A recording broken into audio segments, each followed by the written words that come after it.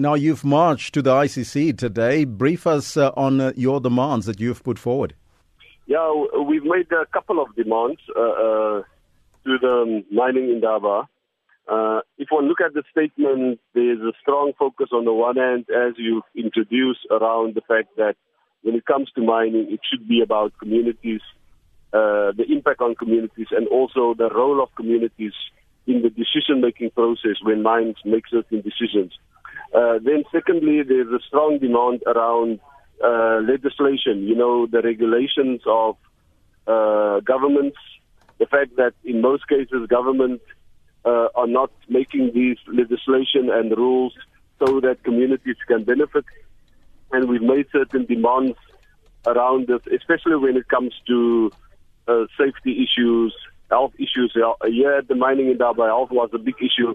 The fact also that mining has a strong impact on women, and therefore we made certain demands around the fact that women should be included in these discussions, but also the fact that a lot of times when it comes to mining, women are violated, and there's violence against women.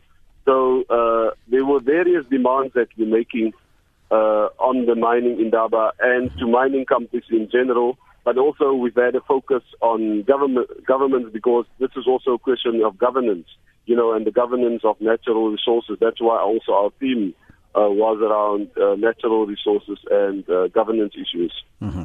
Now, this is the 9th AMI that you're holding, but why, as the Alternative Mining Indaba, are you not participating in the mining indaba to contribute to change rather than shouting from the sidelines? Yeah, luckily we're doing that as well, we need to have different strategies. So our strategies has always been, yes, we have dialogues with them. We have discussions with them.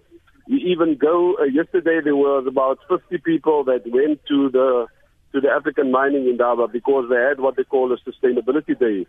And this sustainability day used to be after the mining indaba. So they would have the African Mining Indaba, and then those who want to stay, they stay for an extra day, and then they would have the sustainability day. We've demanded from them to include the sustainability day in their program, so they did that. So yesterday, on the second day of the African Mining Indaba, they then, 50 people went that side to participate in issues, tell them about the Alternative Mining Indaba, engage with them on social and labor plans. So basically the point is just to say we're doing exactly that because there's no way we can just shout from the margins without engaging and also trying to shift power, but we're only going to do that by having various strategies, marches, but looking at policies and advocacy issues. Mm-hmm. What's the way now forward and some of the final outcomes from the Alternative Mining Indaba? Just come again? What are some of the final outcomes from the Alternative Mining Indaba, and what's the way forward now, Reverend? Yeah, some of the final outcomes is exactly these. I mentioned to you that one of the big things was because we also hear about 400 to 500 people, so it's quite big, Mm-hmm. So we have these various panel discussions. There was a number of parallel meetings, and so it's really a lot of issues. So we don't want to focus on all of them, or we can't give you all of them. But the main thing would be for us around the fact that what the mining community should say, nothing without us, about us without us. The fact is that mining communities needs to be included, and that's one of the main messages.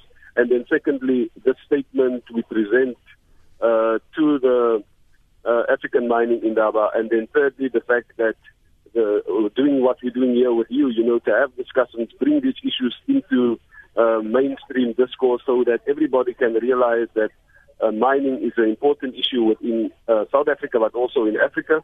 And these issues needs to be addressed because it's about the lives of people. It contributes to the economy, or it can even, in some cases like a country like Zambia, it will destroy the economy if it's not governance rightly. So those are some of the outcomes that we've looked at.